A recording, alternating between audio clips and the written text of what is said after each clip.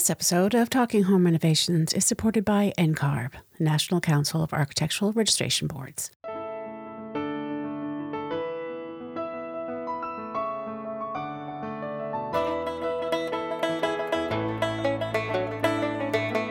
You are listening to Talking Home Renovations with a House Maven. Is it time to renovate your house, but you're worried that you don't really know what you're doing? This is an educational and entertaining podcast that will ease your fears. Or maybe you just love hearing about home renovations like I do. I am your host, Catherine McPhail. I am an architect. I practice in Eastern Massachusetts. On the show, I interview other architects, vendors, contractors, and homeowners to gather tips and stories about home renovations. You can learn about materials, systems, sustainable practices, what to expect, what to avoid, and how to make the most of the money that you'll spend on your renovation. My guests this week are Alan and Nancy Benoit. Their architecture firm is called Sustainable Design in Vermont. And in this episode, we're talking about their project. They're building their own house using their principles and values that they use in all their projects, which is why they are highly sought after all along the East Coast. They inspire me. They create beautiful work, and I hope you enjoy the conversation. Welcome to the show, Alan and Nancy. Thank you for having us. It's great to be here. Yeah, I'm really excited. We've been trying to get this together for a while. So tell me about the images you sent me earlier. Yeah, so most of those images are the process that we're going through for the renovation of our house. So it's a 1880s farmhouse, about 1,700 square feet, which is huge by comparison because we're currently in an 800 square foot little brick cottage. The house, when we purchased it in 2018, was sitting on a marble rubble foundation. Probably 2/3 of it was on a crawl space area. A marble rubble foundation. So people would pay a lot of money for that, it seems, but it's just what they used back in there was remnants of marble from a quarry. Yeah, so Dorset is the site of the oldest marble quarry in the United States, and this house is in Dorset. So they probably took the scrap bits and used that for stone walls and chimneys and foundations all over the area. We're in the marble corridor. So we have marble sidewalks, and they use it as like riprap on the side of the roads, and it's scrap, which is interesting. Yeah, that's. But we love the marble. We love the marble. We saved it. We saved every piece of it that we're reusing, actually, to reline our new pond, which we didn't know we were going to have a pond, and this is how all of this. It's all connected to our renovation and what's happened.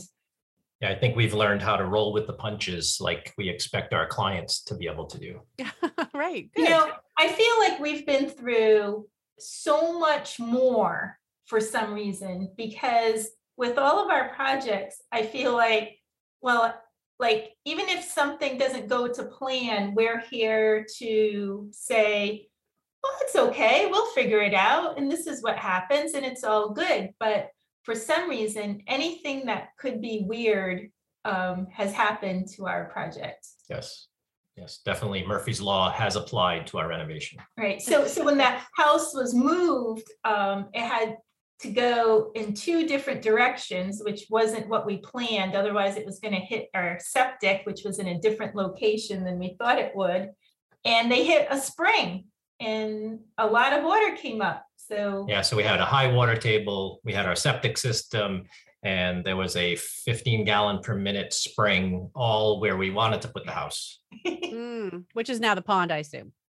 So the 15-gallon a minute spring feeds the pond. There was always a pond on the site, and the previous owners kind of used it as a dumping ground. So it was filled with car parts and mattresses and random bits of glass and all those things. Quite a picture. Yeah, it was everything but water. Yeah, there was some frogs living in there, and there was some watercress, and there was some swampy bits. But. Okay. So why were you moving the house to begin with?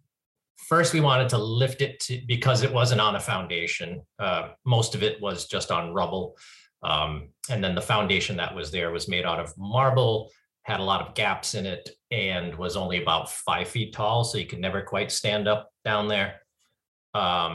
So we definitely wanted to put it on a new foundation, I think it was only about 7 feet from the town line, like the road right of way.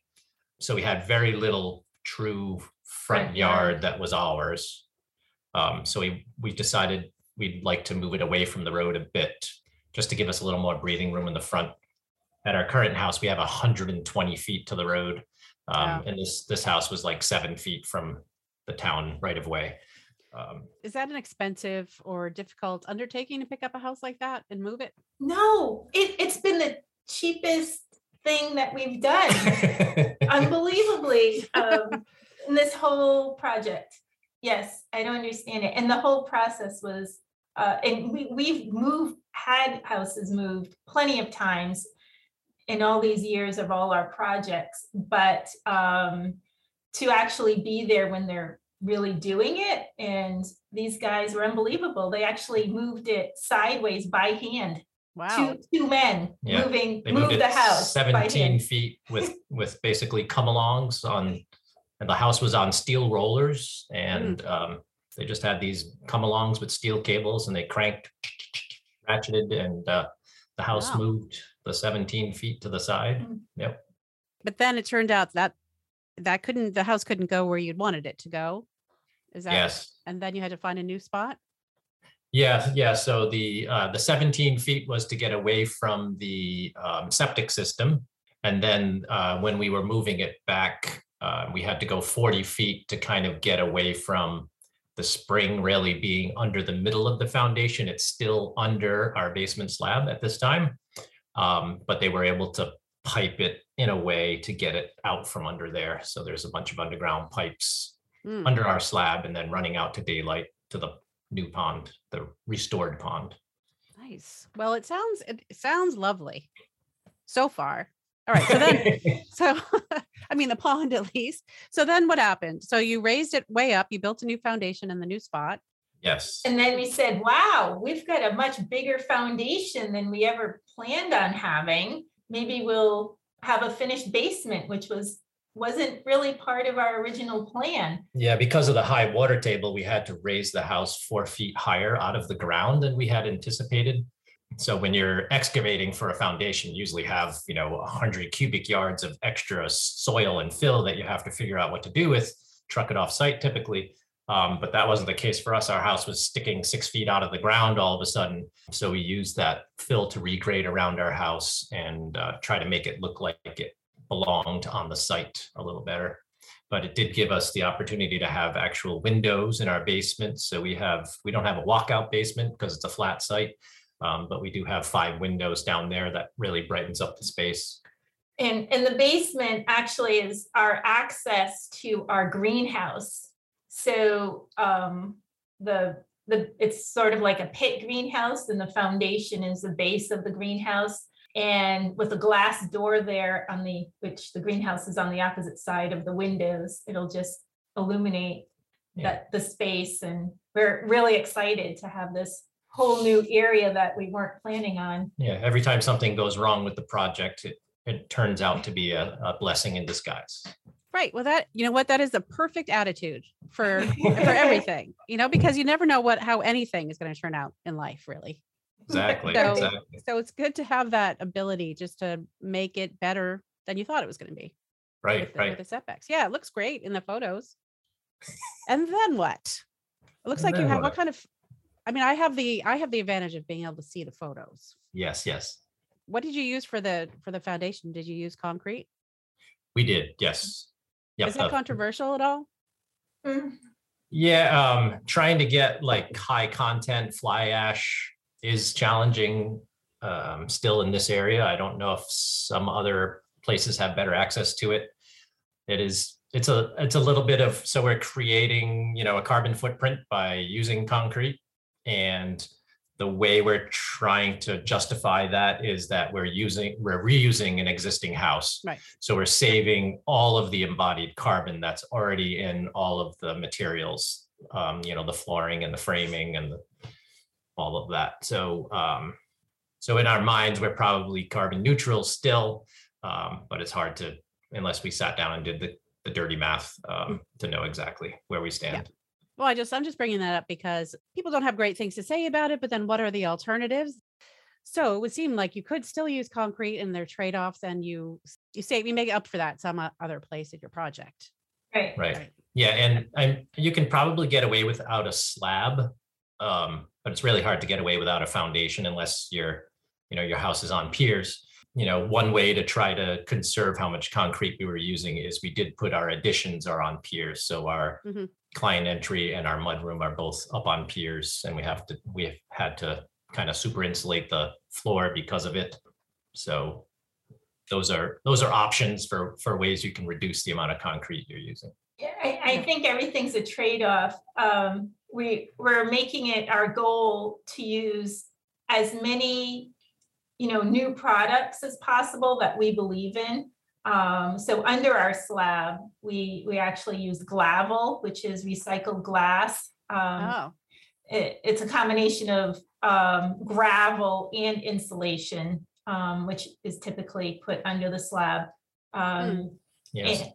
Yeah, I was just going to say, when we started this project, which was 2018, not necessarily the best time to start any project, considering what's transpired in the years since.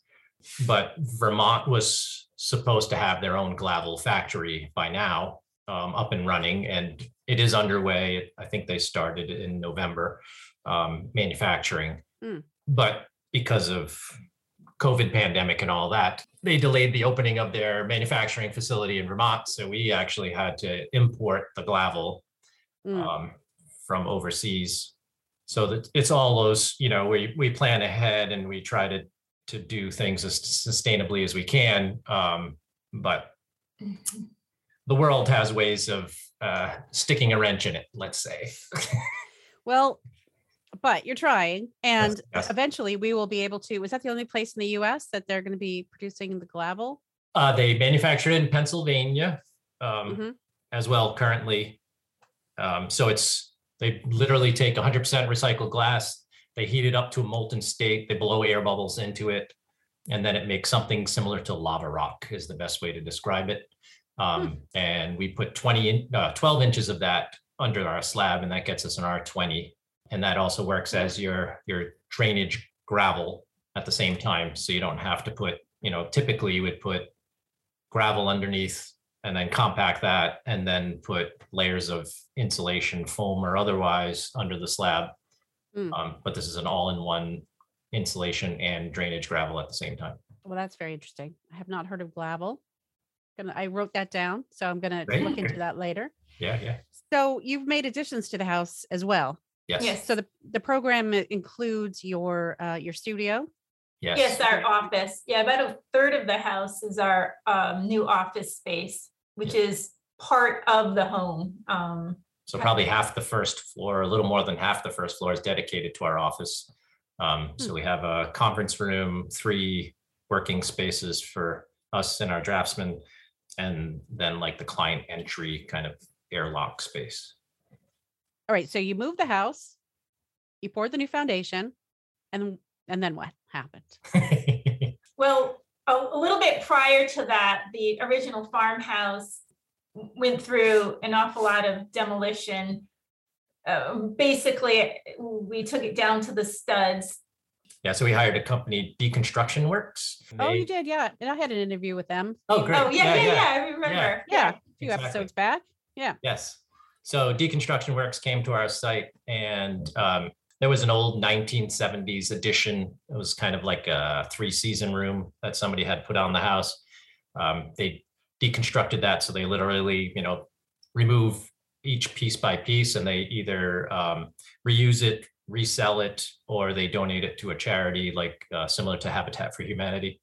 That is so awesome. And you know what? People don't have any idea that that's even an option. So it seems like at the very minimum, people could do that. Yes, absolutely. Especially on a renovation. Yeah. It keeps it out of the landfill and other people can use it. I don't know. It's a win-win. People can also get tax credits. Did you get any tax credits for it? I don't think so. Our demolition portion wasn't large enough really to get a tax credit. Yeah. But we have done that with some of our client projects where we actually had an entire house a couple of times, an entire house deconstructed, and they were able to get tax credit for that. And it's some amazing lumber that they discover too. A lot of times it's, old growth fir 2x4s and 2x6s. Or It's- even chestnut. yeah. So Yeah. I just had, this is kind of an aside, but I was just thinking about renovating old houses and having to maybe insulate the walls and do other stuff, but having to remove the trim to do that and then wanting to put it aside. Do you think you could hire them to do like deconstruct? Oh, You absolutely. could hire them to deconstruct the house and then put it aside and then have Oh, somebody yeah, reinstall it? definitely. yes. Yes. Almost So, almost every time that we hire Deconstruction Works, which is a majority of the time that we're doing renovations, there will be things that the clients walk through and say, we want to keep this and that and this. And sometimes it's trim and sometimes it's a bullseye glass window or, other specific details. And then we reincorporate those to reuse them back into the new house as part of the renovation. So, yeah. yeah, that's awesome. Our mindset for our own project was that why it's taking so long is to be able to afford to make all the right changes so that this property, this house will last for like hundreds of years after we're gone. And that we're not leaving someone else with a burden. And that, okay, well, we have to do this now, and we will take our time and make sure it's the right materials, the right design, the right method, and take our time to have that done. Yeah. So, you think about it, you're starting with an 1880s farmhouse that was made, kind of cobbled together out of whatever wood they could find. And we're trying to make it net zero. So that's a lot to ask of a house of that age, 150-year-old house to become a net zero house. And, Yeah, it is. And not have, I guess you could do it if you had 1 million solar panels. But that's not our goal. Our goal is to kind of use our community solar that we currently have for our 800 square foot house and now have a 1,700 square foot house that uses the same amount of energy. Right. So the farmhouse itself, besides taking it down to the studs, we kept the roof. The existing roof is slate. Slate is also part of the neighborhood. Most even our house here, every structure has slate roofs. So we kept that. That's a very lucky place to be. And Yes. Yeah. Oh, yeah. It's a 300-year roof, yeah. And so the idea with our additions were that we wanted them to look like they were additions and not designed or built during, the 1800s. So we went very contemporary with the additions, and those bump outs actually have slate siding and a metal roof, and the farmhouse was going to have metal siding and a slate roof. So durable, long lasting. Yeah, kind of fireproof, resilient materials, very little maintenance, if any. So we're trying to think ahead to, what happens when we have forest fires in Vermont. Could be 10 years from now, 20 years from now, or 100 years from now, but maybe this house will already be fire resistant as best we can on the outside. That's great. And what else are you incorporating that's local? Our flooring comes right from in town, the base of our mountain here, Mount Equinox, some wide pine boards that are like 16 feet long. So we had a client was building a house and had to clear some white pine trees to do that. And they used some of the wood, but they had excess pine boards. Yep. So that's going to be our flooring for the house. Yep. And possibly the basement flooring is from another job site locally, and that would be maple. Yes. Maple flooring. And we're keeping the original floors on the second floor. Yeah. As they are. Yes. That's pine too. It's probably an older spruce or something. What do you do for your kitchens and bathrooms if you're following your, I don't know what you call them, your principles, your guidelines? I don't know. Yeah. So we try to use real wood. Yes. As part of it. And so our original plan from many years ago was that our builder was going to custom build all the cabinetry, and he had access to a large black walnut tree that was cut down, and he has the wood, and we designed the kitchen to be made out of that black walnut. And because of COVID, blah, blah, blah, our project kind of took a different direction in the last 2 years, actually waiting for our builder to be available to work on our project. And now we're like fast tracking it because now we're really anxious to get in there. We're trying to move in by this September. Okay. Yes. And the only way we could have a kitchen was to actually go with a pre-made product, which we are. So Built in the United States, it's actually built in Canada. which is closer to us probably than Yes. That's true. North Carolina. That is Yes. true. But anyway, it's a good product and Solid wood. yes. Okay, so you tried to find like something that was a more sustainable product would be a solid wood cabinet Yes. and Yeah, yeah. relatively low. Right.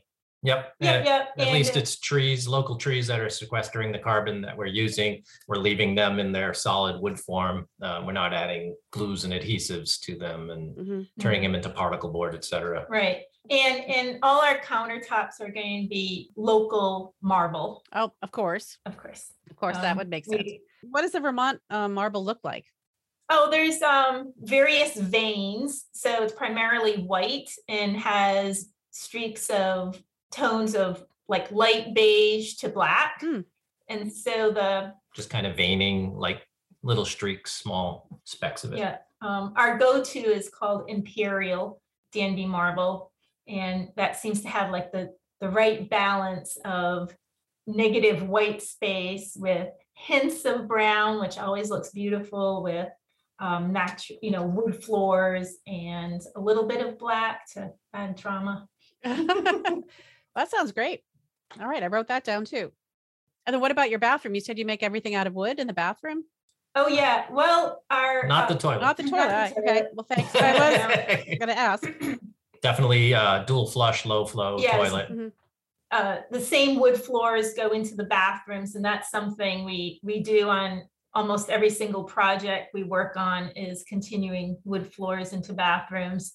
And the vanity is wood from Canada, marble countertop. We're going to take a break to talk about our sponsor for this episode, the National Council for Architectural Registration Boards, also known as NCARB. For those of you who don't know, NCARB's a nonprofit organization that's made up of the 55 licensing boards in the U.S. and its territories. So if you're a licensed architect, you would be going through NCARB at some point and also possibly have an NCARB certificate, which allows you to apply for reciprocal licensure in all the different states and jurisdictions. So they put out a survey called the Analysis of Practice Study, and it's your opportunity to shape the future of architecture. Honestly, if you're a licensed architect, why not just fill out this survey? I'm sure you've thought about these issues that they bring up in the survey quite a lot, and now's your chance. So whether you're an architect or you work with architects, NCARB wants to hear from you. So make sure your voice is heard. Go on over to ncarb.org/AOP. That's ncarb.org/AOP. Now back to our conversation. This might be a good way to circle back into the demolition process. As artwork for the powder room that we're going to have downstairs, which is going to be shared between our office for our clients and our house. It's the middle room. It's the middle room right in between the two spaces. But we're going to basically make like shadow boxes of all the things that we found in the walls of the house when we were I renovating love it. that. Of the smaller The bits. smaller bits. So it's interesting. We found like shoes and toys and a scythe and a Bible and some rope and marbles and, like ceramic spice canisters. Wow. You're gonna, Yeah. And you're putting them all in their own shadow boxes and putting them all over the wall. Yeah. All the small parts. All the yeah. small ones Wow. that can fit in there. Well, I hope you invite me up because I want to see that. Oh, I want yeah. to see the whole Oh, thing, but yeah. I want to see that too. I love that idea. Yeah. You ever see the front of a marching band? There's like a majorette out front, Mhm. and she usually has like this. It's not a baton, a staff, or something like that, but it has like a sphere on one tip. Oh yeah. That with ribbons and tassels. We found one of those in the walls. What do you mean, like when you say in the walls? What do you mean? Just in the studs in the stud part? Yeah, in between Yeah. the In studs. between the studs. So there were, dead bugs, 150 years of dust, and then all these random objects in the walls. How'd they get in there? So some of it was actually done for superstition. Mm, So the shoes are there. All right, the shoes are there to keep witches out of the house. okay. Okay. Excuse me for interrupting, but don't you think you should leave them there in that case? We're you going to wondering? have Yeah, we're gonna put a shoe in the wall. we're going to have For a that. shoe returning party Okay, So, good. so as some, part of the Right. ceremony, the christening I ceremony have of the never house. heard that before. It keeps the witches out. yeah, Yeah. that was a Victorian day superstition. So the sole of your shoe and your shoe like fits your foot, and supposedly it's like the witches get confused with that sole versus your sole, Ah, okay. and they will A go hom- in there. Isn't that a homonym? Is that what it, or a homophone? Homophone. Yeah, maybe. So witches let's- don't know, like they can't tell whether you mean soul or soul. Yeah, I Yeah. guess so. And supposedly it lures the witches and it traps them inside the shoe. I see. Well, we've told the story of our project to many people, and it was someone who we know who was listening to our story said, I found out this information and I think it relates to your house, and it had to do with in our area and the witches and the right time period and Yeah. the shoes being in the walls. And then Wow. the scythe, one of those scythes that you used to cut down fields of hay with. Or death also that's uses one. Is that related to Yeah, death? so that's in the walls to keep the devil away. Oh, the devil. Supposedly. Yeah. Yep. Right, good. So Well, that was another superstition. Yeah. We found a wooden crutch, definitely beautifully handmade, custom, one of a kind wooden crutch. We haven't found out if that's tied to superstition or was just in there for fun. Yeah. okay, so I'm just trying to imagine. So someone had, when they built the house, they had all these open stud pockets and they filled them with Yeah. various things. Like here's Yeah. Davy's crutch. Let's put that in the wall to remember him. And it was a little bit like a time capsule, maybe. Maybe, yeah. How big is this powder room going to be? It seems like it's going to have to be pretty big to house the. Oh, Yeah, yeah, the just shadow a boxes few. are going to be for the small trinkets. Oh, just that a we small found. ones, not the like crutch. Yeah. And I'm thinking that there might have been open cavities upstairs, like access. It's balloon framed. Oh, okay. And I think there were some foster children in the 50s in that home. And I'm picturing that they somehow were able to just like drop things in the walls that they didn't for fun. Yeah. Yeah. Yeah. Because there'd be a children's Bible and some like a little race car toy and And there was Some some marbles. risky stuff too that, maybe it was like, Oh, oh, yeah. no. was it Fredericks of Hollywood catalog Uh-oh. Yeah. from the 1950s, which Which was was like if you were going on a cruise and you wanted some party clothing, Yeah. that's where you got it Okay. back then. Well, Yeah. you know what's funny is that those children who lived in that house might still be alive and they may listen to this show and then they'll say, I'm the one who had to hide that Fredericks of Hollywood catalog and it fell into the wall. Absolutely. That'd be fun. We've actually had the children of or I guess the grandchildren of the former owner stop by the house, and they were very appreciative that we were taking the effort to save it and to restore it to its old glory. So Yeah. that's always been a nice experience. Yeah, that's great. So do you have a checklist? I know that this is the work you do all the time. Do you have, I don't know, let's say when you're trying to sell this approach to potential clients, do you have a list of like 5 things that you do all the time, using local materials, or do you have something that, Yeah, that sure. guides your projects? Definitely local materials. Yeah, I would say that we don't physically have a checklist, Mhm. to be clear, Okay. but we certainly have The mental list, yes, the mental list of things that we like how to eliminate fossil fuels. yes. Um, Yeah, so we try to go net zero and all electric Mhm. with the renovation. right. Part of our demolition was one of the first things we did was tear off 2 chimneys from the house. Yeah.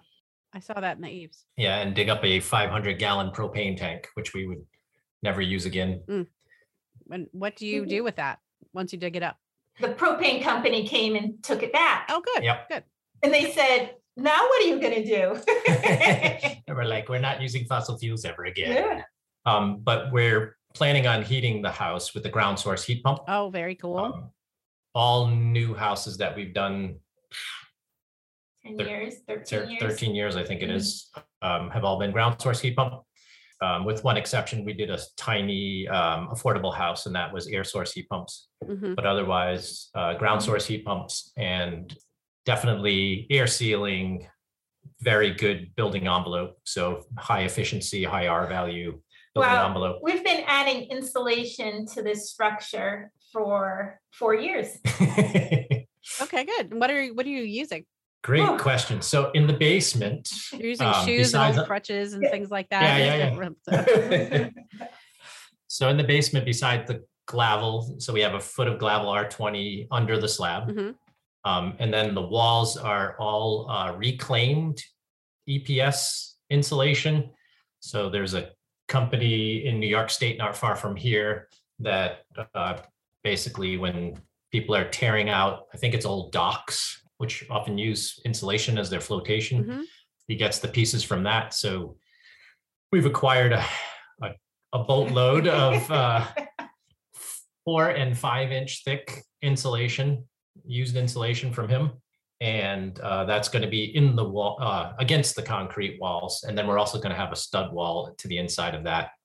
And we'll probably fill that with some kind of bat material like rock wool or wood fiberboard or something like that. Okay. Very interesting. And then upstairs, our magic sandwich for the walls upstairs is dense packed cellulose on the inside, a fully adhered membrane for the weather resistive barrier on the outside of the sheathing, and then 3 inches of exterior insulation, thermal buck around the windows, which is a fully thermally broken frame, I guess would be the best way to describe it, that is made out of high density EPS insulation, and it has something very similar to like Rhino liner on the outside. Okay. So all the exterior trim has to go, obviously, because it'll be way deeper than the corner boards or any of that stuff will be taken off and then reapplied on the fatter wall. Yes, exactly. Yep. So the house grows by, 4 inches because we also add strapping and then the siding. So the house gets bigger by 4 inches all the way around. So we have a drainage plane with the strapping behind the metal siding, and then we have our 3 inches of insulation. Then we have the weather resistive air barrier, the sheathing, and then the rock wool. Is that the way you always do it for your projects? Yes. Yeah, that's your. We developed that in 2015. I had gone to several courses with Joe Stiebrick. He teaches all these different building science courses. So I had been going to him for a few years, taking different classes, and developed this wall system based on what I was learning there. And then in 2015, I had to convince a client and a builder to use this wall system because in my mind, it made perfect sense. It was, vapor open in both directions. So it can dry no matter which way the moisture is coming into the wall. It can dry in either interior or exterior.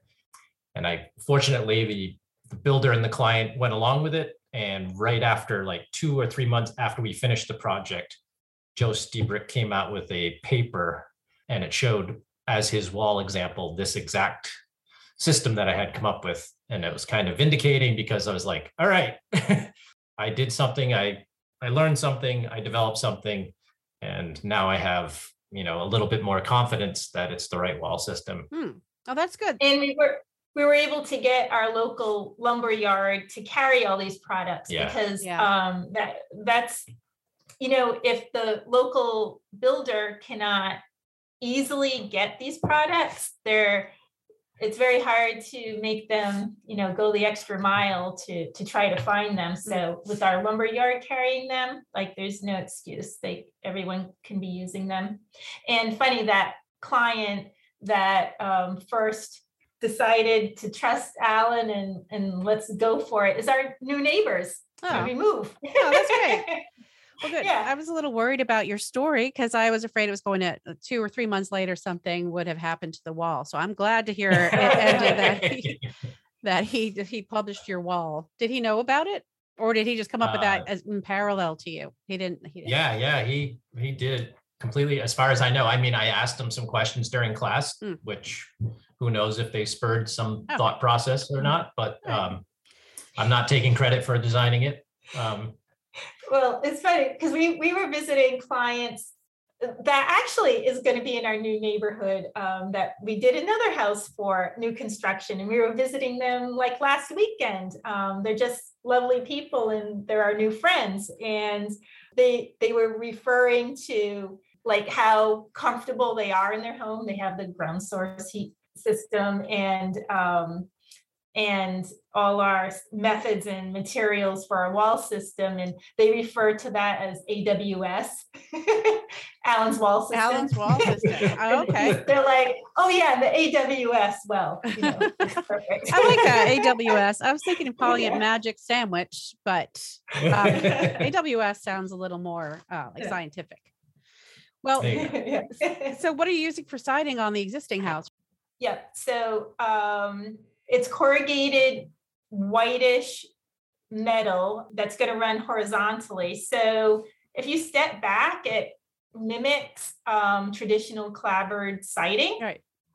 But when you're up close, you're like, oh, this is actually metal. But I think it looks great, and we'll have like something like a 30-year warranty on it. No maintenance.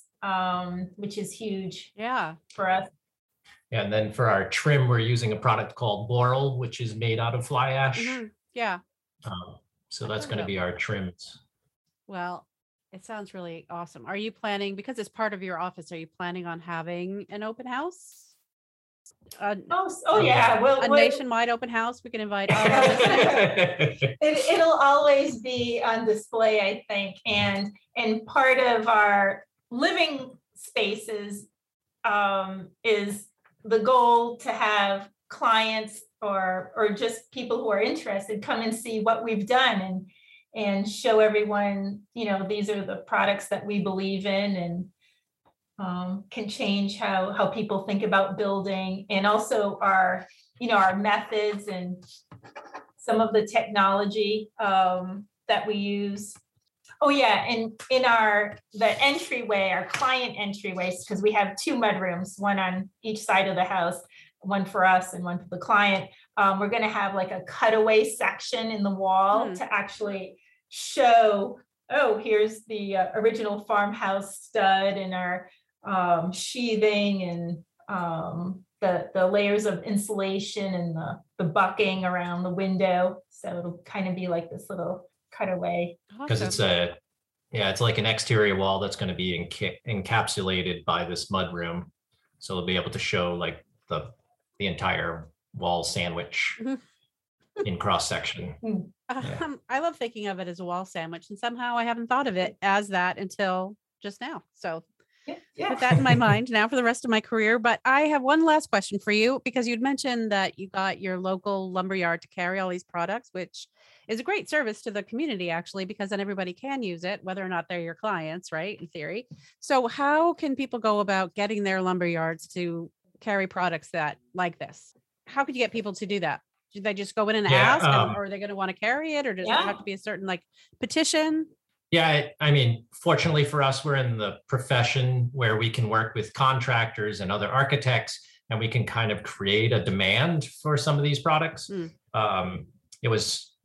It was challenging because a lot of the products we currently use were only available for commercial projects.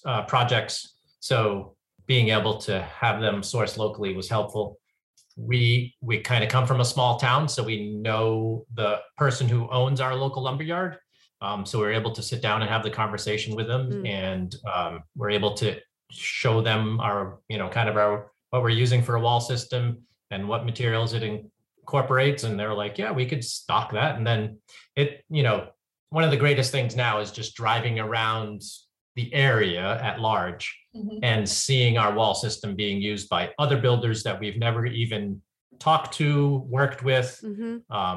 So But it's that- being embraced Right. regionally. That makes us happy. Yeah. Like, we've had, installation seminars here at our office, just to show local builders, to touch and feel and work with these materials. So we're encouraging all other builders to use it. Well, that's that's just a great service. So thank you for doing that. Because everybody should be more mindful of the products that they're using, ideally. Especially if they work, they do the function that you need them to do, and they do it better than what's out there now. Stapled up Tyvek without tape seams is a very loose wall system, in our eyes, and having something that's fully adhered and self-sealing and doesn't need to be stapled or taped because it's fully adhered makes all the difference in how tight a building can get. So we've been getting, numbers of well below 1 HCH 50, so 1 air exchange at 50 pascals on all of our, new houses and renovations. So, and that's very just impressive. by using the right products. That's great. You're an inspiration to me. So I'm gonna keep following you. How do other people follow you? Do you have any blogs or just your website where you post updates? Or we do have a pretty good website. We have articles on there. We've been published in, I think, 5 magazines now. So articles about awards. So I think when people search for anything to do with sustainability, not only is that part of our business name, but if they go to our website, they can really see that our accolades.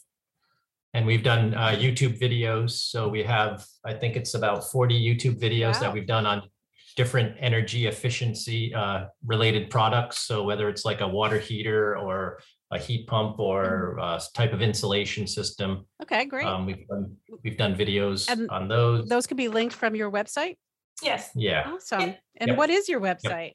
So it's sdvermont.com. Oh. So it stands for Sustainable Design. Which is the name of your firm. Yes. Well, Ellen and Nancy, thank you so much. I am imagining your very awesome house, and I can't wait to see it in person someday in October. We look forward to you visiting. Thank you to NCARB for their support of this podcast episode. Visit ncarb.org/AOP and contribute to the Analysis of Practice survey today. Thanks for listening. I hope you subscribe to this podcast. If you don't, please head over to wherever you get your podcasts and subscribe. And if you have time to write a review, that would be so helpful. Please contact me for any reason at thehousemavin@talkinghomerenovations.com. I love to hear from people. You could also join my Facebook group, which is Talking Home Renovations Together. And I'm on there with a bunch of people who have also been on the show, have been guests on the show, and other architects and homeowners and contractors. And so we can just talk about whatever issues people might have right there in the Facebook group. If you're on Clubhouse, come join me, 10 a.m. Eastern, Saturday mornings. There is so much information on my website, which is talkinghomerenovations.com. Head over there for transcripts, episode enhancements, other information. You want to be a guest? That's where you'll find that information in the application. This podcast is a member of Gable Media, which is the largest AEC network on the planet. Check out the other content on the network at gablemedia.com. That's GABLMEDIA.com. This podcast is a production of my architecture firm, Demios Architects, where we believe architects are for everyone. Until next time, take care.